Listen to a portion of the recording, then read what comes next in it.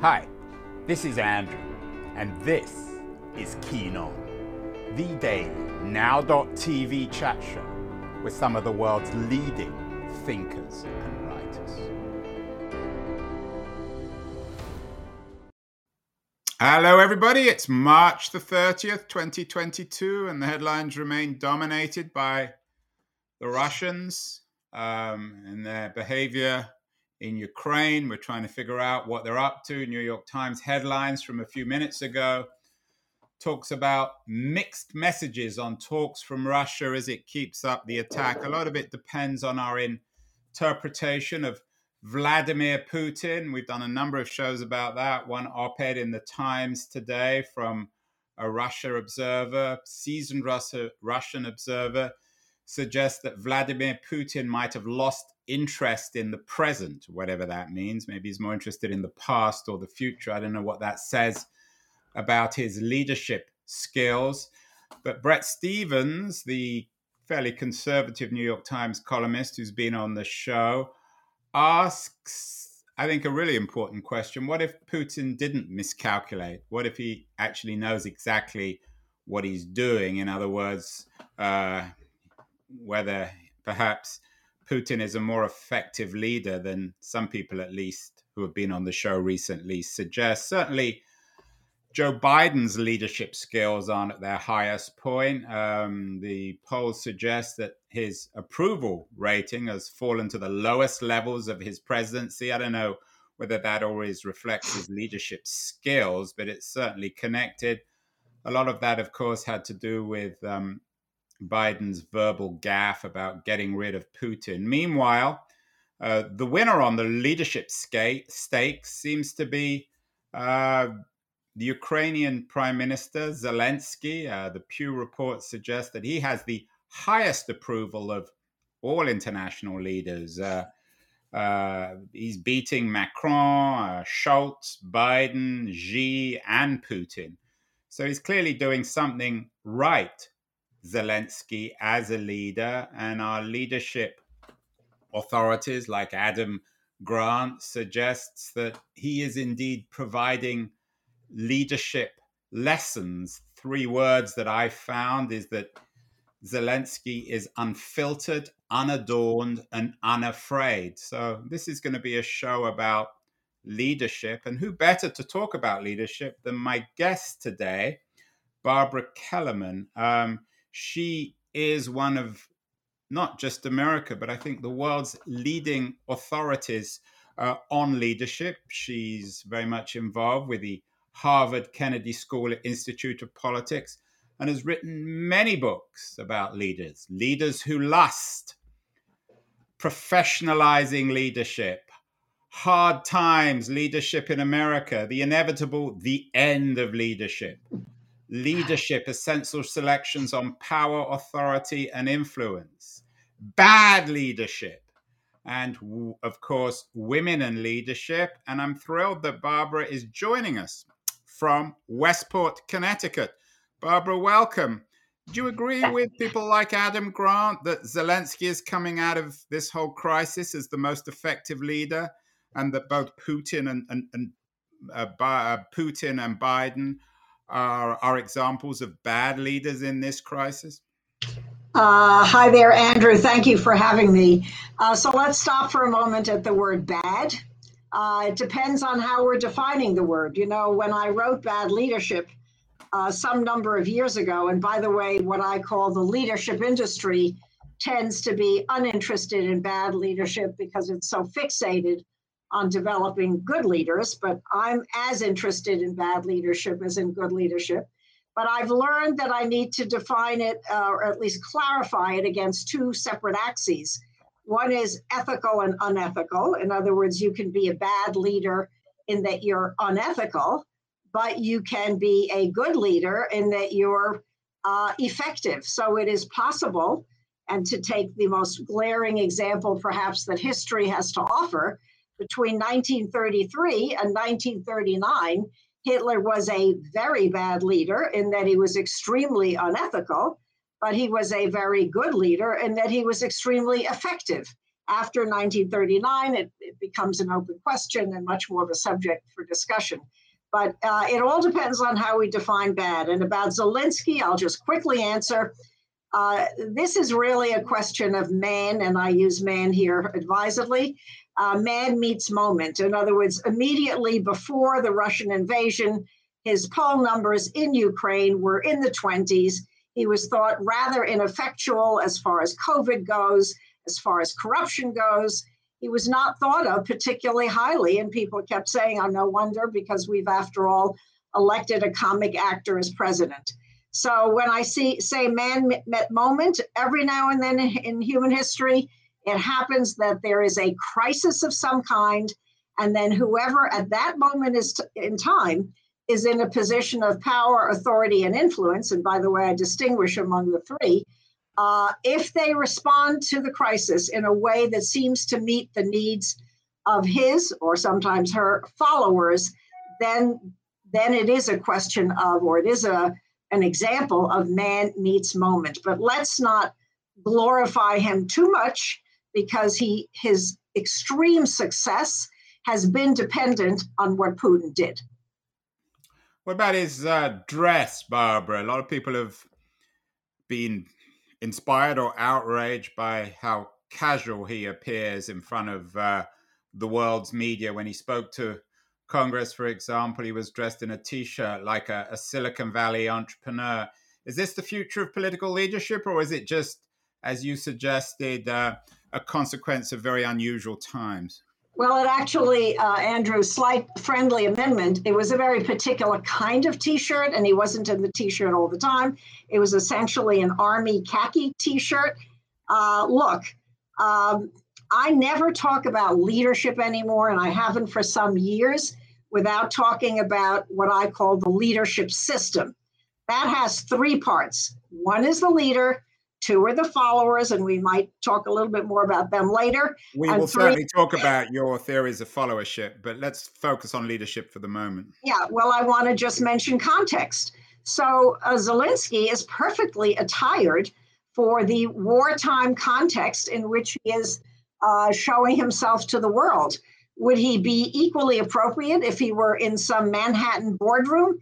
Absolutely not, and dressed like that. So people who go, oh my God, this is the attire of the future, they are totally leaving out that third component of the leadership system.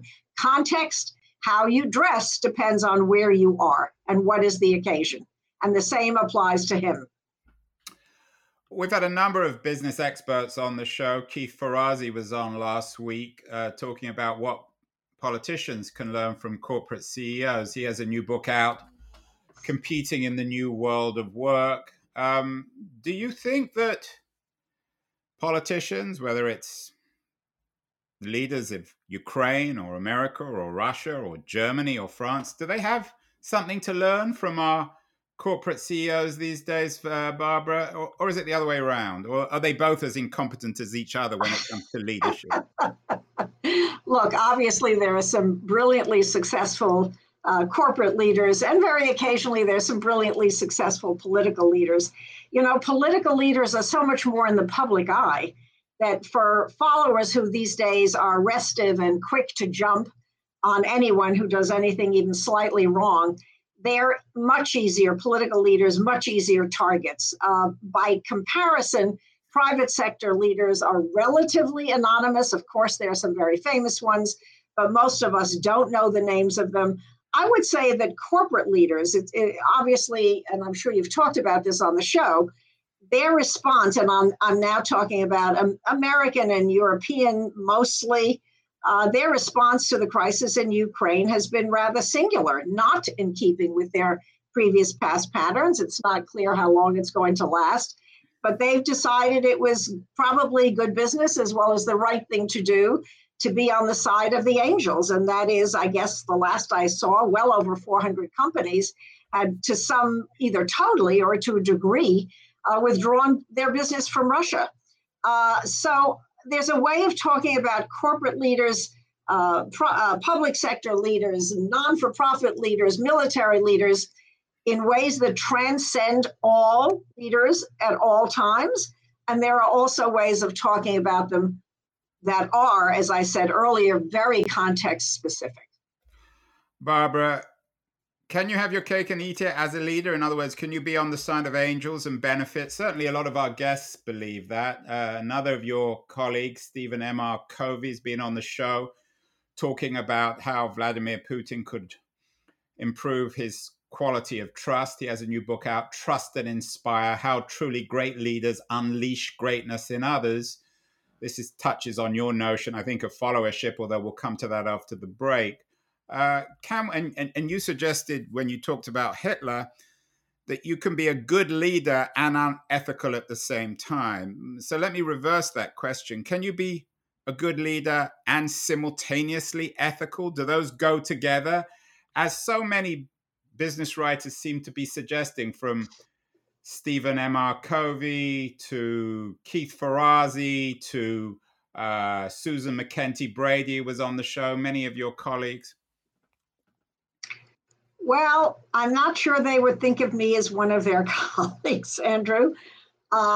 Well, maybe one of their critics then. Don't be shy. You don't seem very shy. So tell me the truth, what you really think. Well, one of the books that you held up was a book that came out in 2018, a few years ago, and it's called Professionalizing Leadership. And in that book, although I did and that's by you, of course, Professionalizing Leadership. We have it on the screen now, yeah. Yes, right. In that book, I really take aim at what I call the leadership industry. It has become, as I know you know, leadership, that is, a very big business. A lot of people who call themselves leadership experts, some for good and valid reason, others not so much, have made a lot of money saying they know all about leadership. And that's what I meant earlier, Andrew, when I said this business, the leadership industry, by and large, focuses on the good side. The book you just held up is another how-to book, of which there are countless books. I don't mean my own. I mean the one you held up by one of my colleagues. You mean the yes, exactly. Trust and Inspire, and the earlier one you held up. Those are all books about how to be a good leader, how to be a great leader, how to be wonderful, how to this. And the leadership industry, that's the main product that it sells. I am not like that. I am much more jaundiced in my view. I tell my students, as I tell any audience, including yours, if you want to know how to be a good leader, then you need to turn to someone else. If you want to learn all about leadership, the good side, the bad side, the complicated side, which I then believe would actually make you a better leader, because I'm a big believer that if you understand the richness of something intellectually, you will actually be better at practicing it. But that's not, most of my colleagues offer tips, and that's not what I do. I try to unpackage a subject that has been of endless interest to me. It's all about power and all about how we get other people to do what we want them to do or not. It's been of endless interest to me for many years. But I look at it, and the reason I call that the book that I just referred to, Professionalizing Leadership, I wish we would teach leadership the way a medical school teaches students how to be a physician, and a law school teaches students how to be lawyers.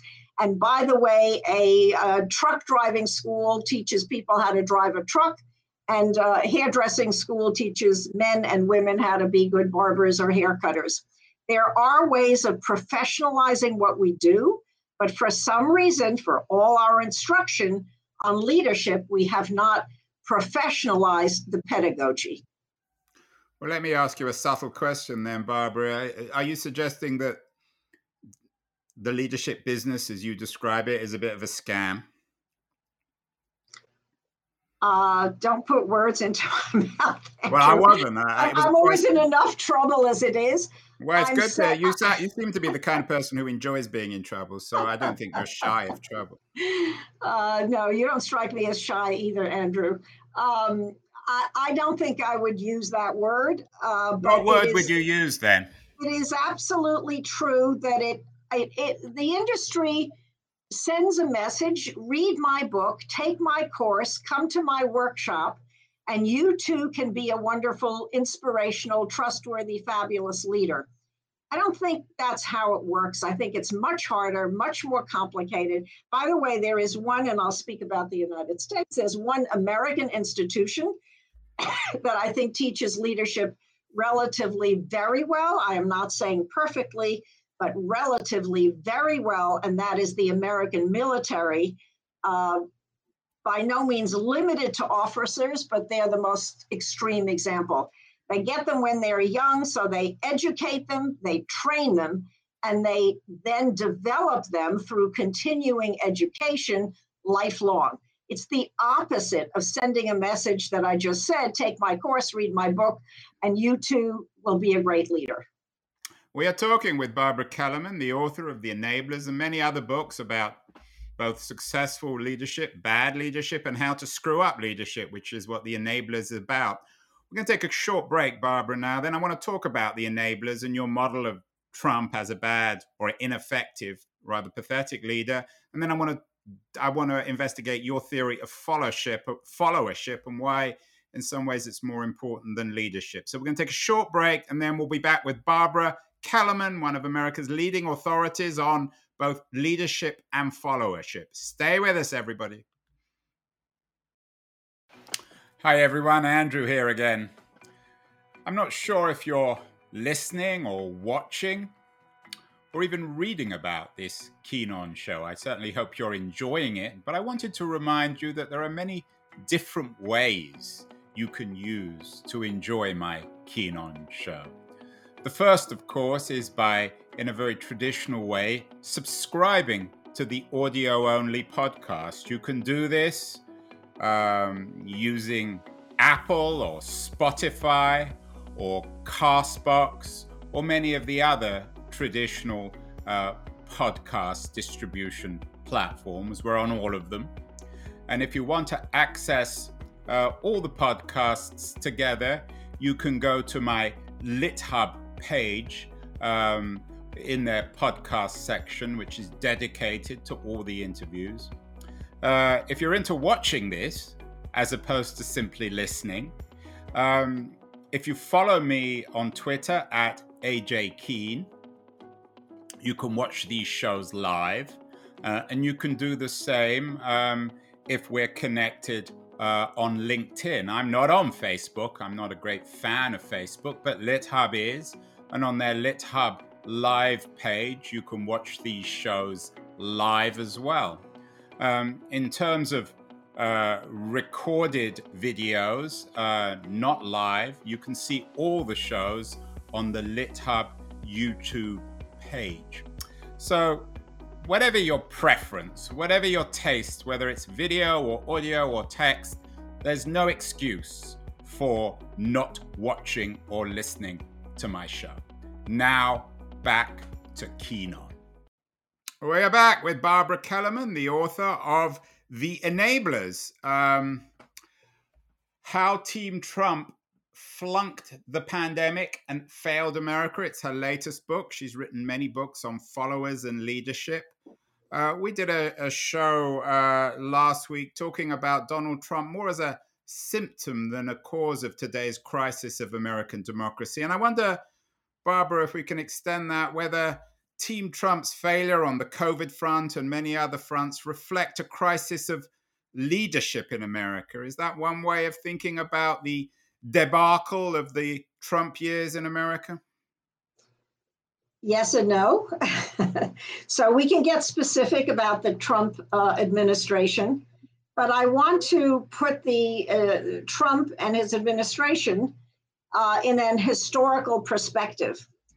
In the book that I wrote, it came out in 2012, called The End of Leadership, I talked about how in liberal democracies in particular, and this pertains to the corporate sector as well as to the public sector, in liberal democracies in particular, the balance of power between leaders and followers was shifting. So that leaders over time, and I think between 2012 and 2022, meaning the last 10 years, would seem to confirm this.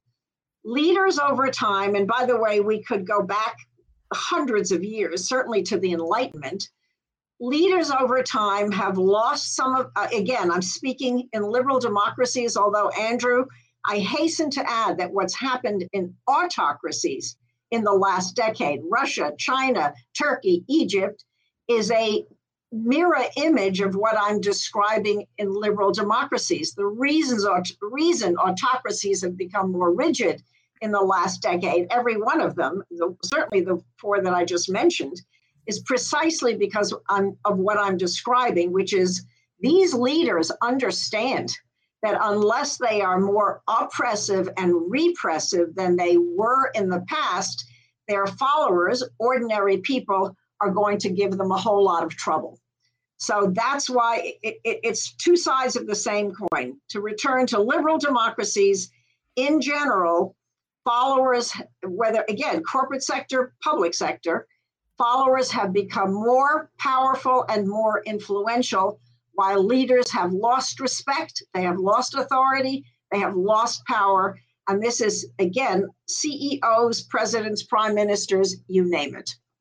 It's funny. And Trump, by the way, just one more, sorry, Andrew, one more sentence. Trump, his election and the rabidness of his base, they were a reflection of the syndrome that I'm just describing. Right, a syndrome of the crisis of leadership. It's funny, and power. It's funny that you came out with a book in 2012 called The End of Leadership. I think it was in 2014. I don't want to refer to him as your colleague, but another very distinguished writer, Moises Naim, came out with a book called The End of Power. Correct. Which I think in some ways was arguing similar things to you're arguing in The End of Leadership. But ironically, and Moises was on the show earlier this year, he has a new book out in 2022 called The Revenge of Power. Might Barbara Kellerman be coming out with a book called The Revenge of Leadership in 2023 or 2024? Well, you're absolutely right. You're right on two counts, Andrew. First of all, my book came out about a year before his did. And you are also right in saying that The End of Leadership and The End of Power made some fundamentally similar arguments. And I think he was right, and I think I was right. And I think where we are now, as I said earlier, both in, how many times in the last 5 years have we heard the phrase crisis of liberal democracy? The crisis of liberal democracy and arguably of autocracy is a reflection of the syndrome to which I pointed. And you're right about Naim having essentially the same argument. And what about this idea of the revenge of power? He's a very, I really like Moises actually, because he acknowledges, unlike a lot of authors, that he may have been a little incorrect in the past, or certainly over-optimistic about the end of power. Do you think you were a bit over-optimistic about the end of leadership in 2012?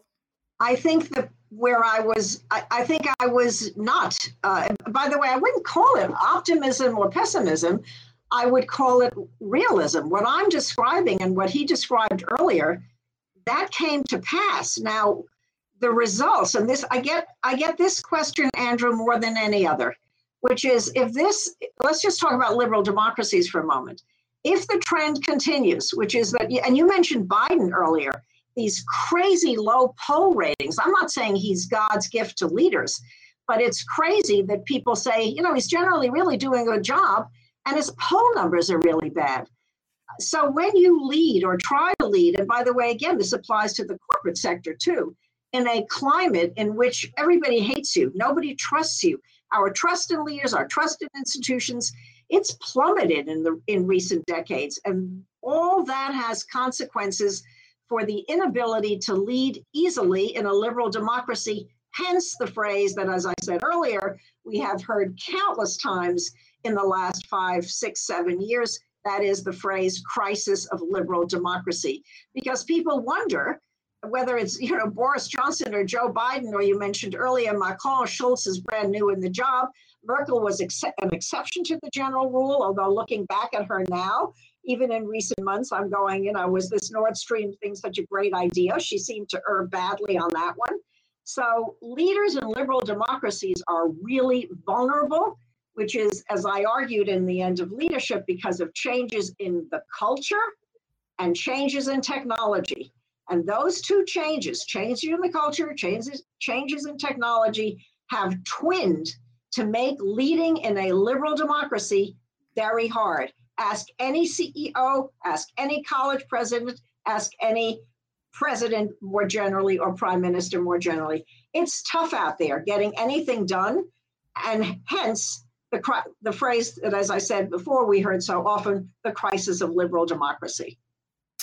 You're also the author, as I said earlier, Women and Leadership, the State of Play and Strategies for Change. You mentioned Angela Merkel. As I said earlier, we had Susan McKenty Brady on the show talking about how leadership values like empathy might make the world a better place. She has a new book out, Arrive and Thrive, 7 impactful practices for women navigating leadership. Should there, and I'm using these phrases carefully, are there such female leadership qualities, Barbara, as empathy and thriving, or is that another scam on the leadership industry business? Oh my God, do not associate me with the word scam. I'm never going to, as I said, I have enough trouble without you, Andrew, assigning that label to me.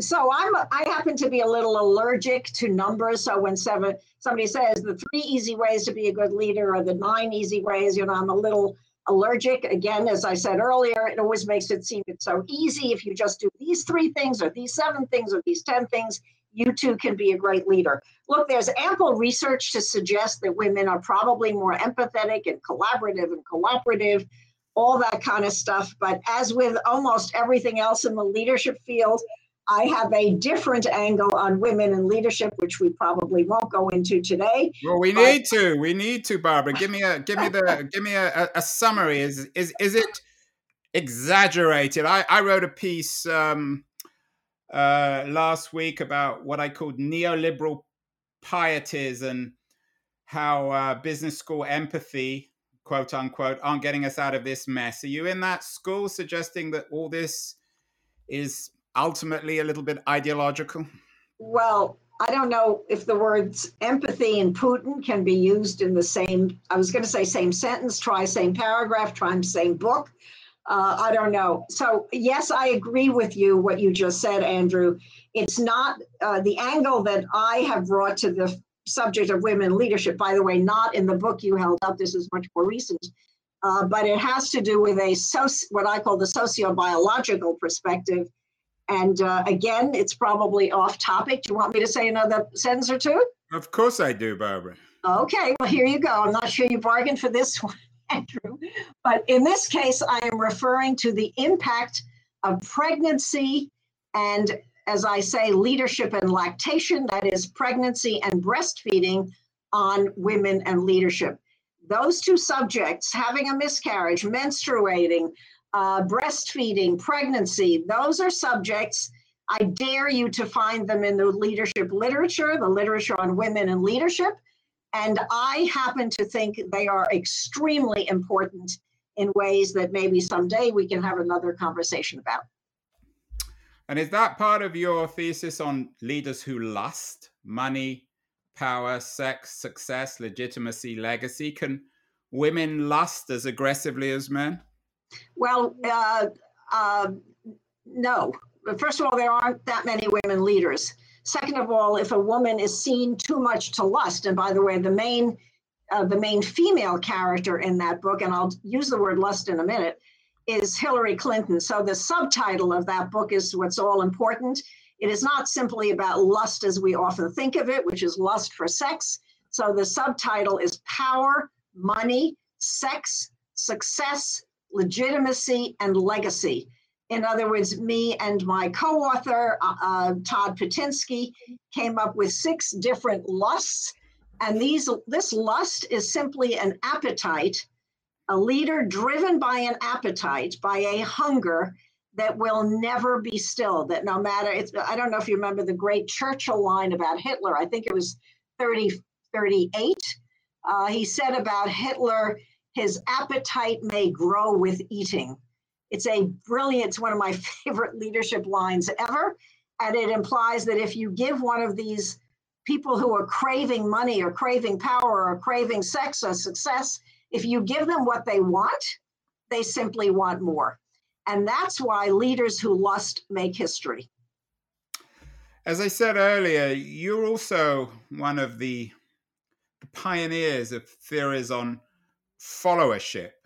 Your book, Followership, How Followers Are Creating Change and Changing Leaders is, and I use this word carefully, quite innovative. Why should we be, in some ways, Barbara, more interested in the idea of followership than leadership? And what do you mean by followership? Okay, so Andrew, this is again, an incredibly long conversation. I'm going to make it very fast. Because words like leader and follower have lots of different definitions, I define follower as somebody in a subordinate position. I do not define it by behavior. Therefore, you can have a follower who refuses to follow. That does happen. Let me simply say there are 1 billion books, articles, courses, you name it, on leadership. There are less than a handful, and I'm not being hyperbolic here, on followership. Why do I think it's important? Let me count the ways. If I may take 2 more minutes. One, the great literature on followership is from the 60s, in consequence, on the heels of World War II, where a few very prominent social scientists started to ask themselves, surely World War II cannot only have been about Hitler. What else was going on here? And that's when you had the famous,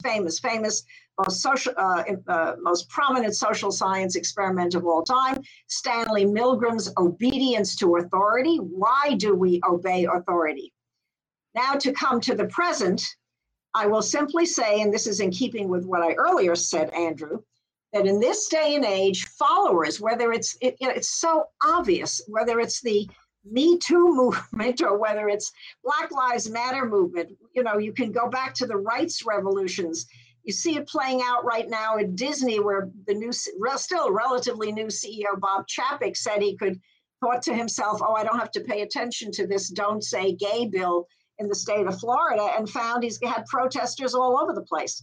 In other words, CEOs, presidents, prime ministers, college presidents, they don't pay attention to their stakeholders, followers, constituents, call them what you will, and they will run into trouble so fast they won't know what hit them.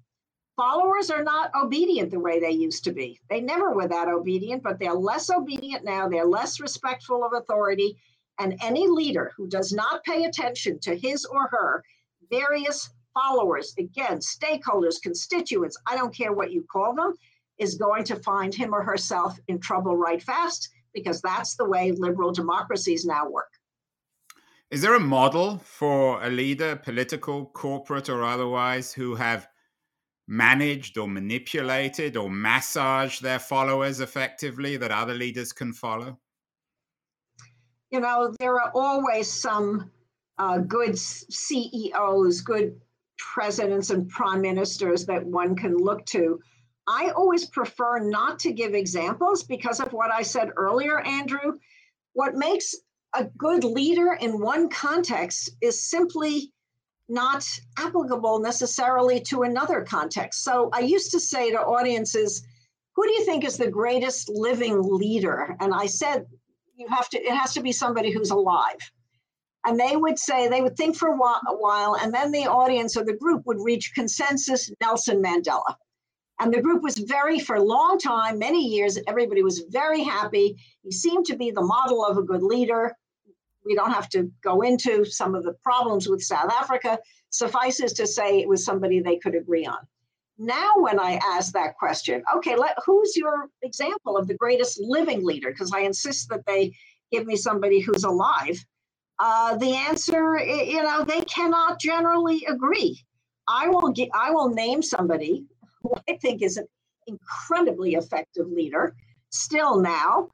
And this guy, and you're going to guess in a minute, Andrew, who I'm talking about, this guy ran into what I call idiot trouble a year or so ago, maybe 18 months ago. And since then, he's hardly shown his face. The person I'm talking about, can you guess, Andrew? I can't, actually. Steve Jobs is dead. I don't know. Well, you're close. You're close. Mark Zuckerberg? I'm thinking of Bill Gates, who in 2 entirely separate spheres, one obviously the sphere of Microsoft technology, then he gives that up and he enters the field of philanthropy. With his wife, they have done absolutely stunning things, and they have been innovative and played leadership roles that, by every definition qualifies as a singular success.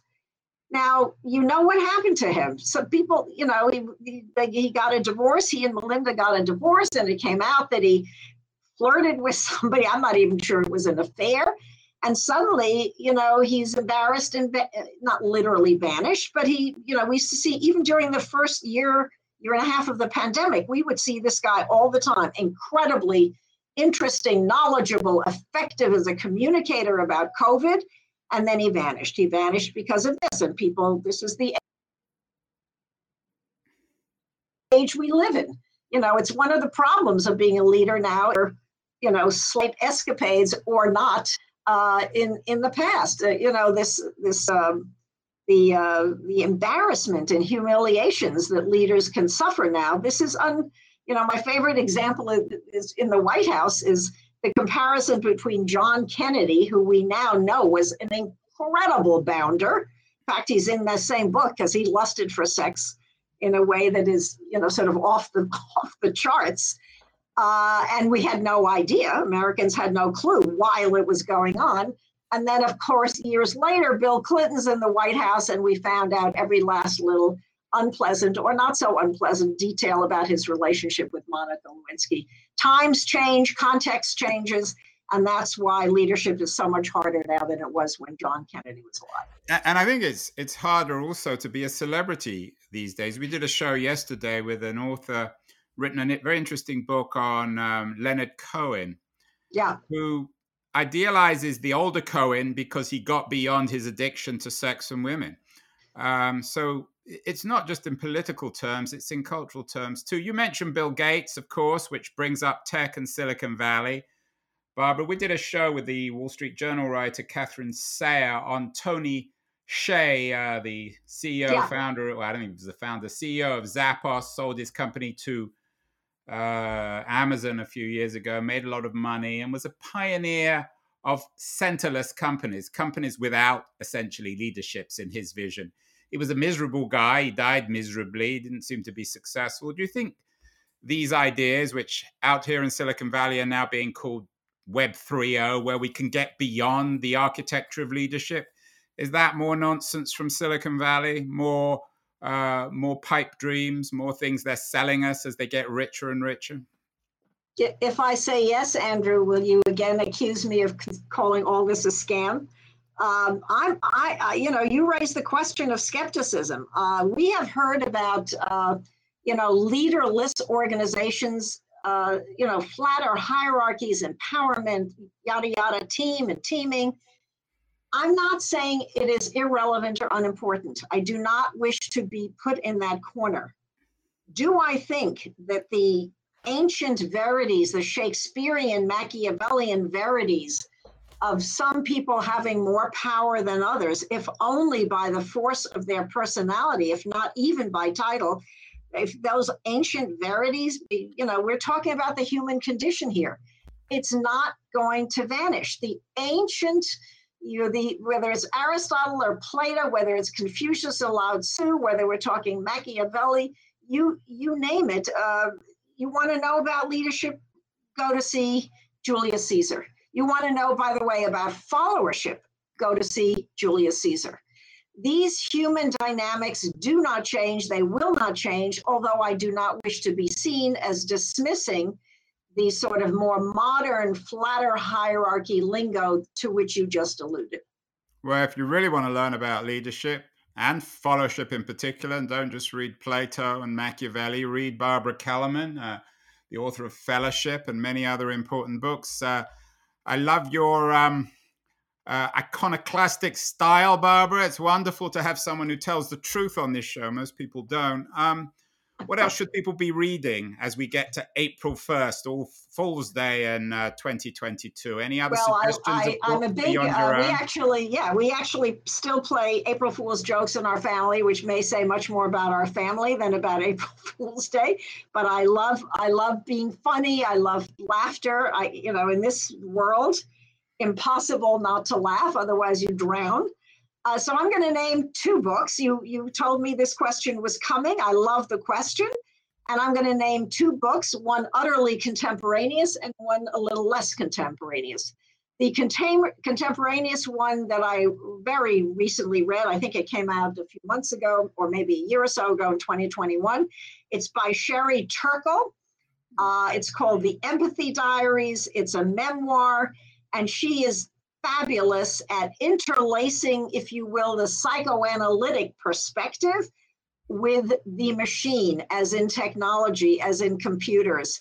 And I love that blending of the liberal arts tradition with modern technology. It's funny, Barbara, you're the third person this week to talk about Turkle. She's been on the show several times. She's an old friend of mine. I assume you know her, a remarkable woman. And The Empathy Diaries is indeed a very important book. I couldn't agree with you more. And it's my goodness, I think love someone that, needs. Andrew. You know what? Someone needs to write a book about the impact that Sherry Turkle is having on other, particularly I think female writers, thinkers, academics. She's clearly an enormously influential figure. Yes, and she's a wonderful. She's deviant in the best possible way because she's a humanist.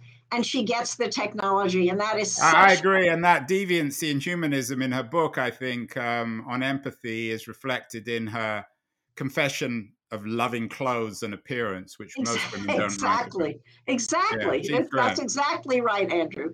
And I love the coincidence. I had no idea, to be honest, that she'd been mentioned previously. So I'm going to bet you the second person that I would. And she's just up the road at MIT, isn't she? You can walk over and have a cup of tea together from just up Mass Ave. Yeah. No, she's wonderful. But the second person, I'll bet you $10 right now, or £10. That the second person has not been named. The second author has not been named. This goes back to a book that came out in 1966. It is by a man who, for a long time, he's now passed, for a long time was the Librarian of Congress, but really, to some of us, is best known as a quintessential scholar of Russia. The book is called The Icon and the Axe. It is, as I said, came out in the 60s. It is a cultural history of Russia. Since we are all trying to psychoanalyze Putin and analyze Russia and figure out what the hell is going on here, the cultural history, the art, the pre-Romanov, pre-Tsars, the era of the Tsars, right up to Joseph Stalin, the art, the music, the religion, all of that. It's a wonderful kind of basic book on Russia, which I think has a huge amount to say about where we are in 2020. Is it by Billing? What's his name? James Billington. Yeah, Billington. James Billington, The Icon and the Axe. And I know, Barbara, you did your master's degree about at Yale on Russian history. So this is something that you've done a lot of writing, thinking, and reading on. So good. Absolutely correct. Right. Yeah. Good suggestions, Barbara, Turkle and Billingham. And finally, and I don't think anyone's in a better position to answer this one, Barbara Kellerman, the author of many books on leadership and followership, and as well as her latest book, The Enablers, on Trump's mismanagement of COVID. Barbara Kellerman, who's in charge in late March 2022? Who runs the world? So I'm going to give you an answer that's more than one name. The single person is in charge is a man by the name of Vladimir Putin, but I need to explain myself. Typically, he is referred to as a leader. Joe Biden's referred to as a leader. Olaf Scholz is referred to as a leader. Zelensky's referred to a leader. Every now and then, when we use the leader-follower language, we find it falls short. In this case, think of it as a play, a drama. In this drama, there is a single protagonist, and that's Putin. The others are reacting to the protagonist. So I prefer the language in this case, and probably in many others, even though it's not the language we normally, or even I normally use. Putin is the actor, and everybody else, the Zelenskys, the Bidens, the Scholzes, the Johnsons, you name them, these legions of people across the planet that have somehow gotten involved, most of them in helping Ukrainians, all of them are the reactors. In other words, Putin is the protagonist, everybody else is reacting. Putin is the lead actor, everybody else is a reactor.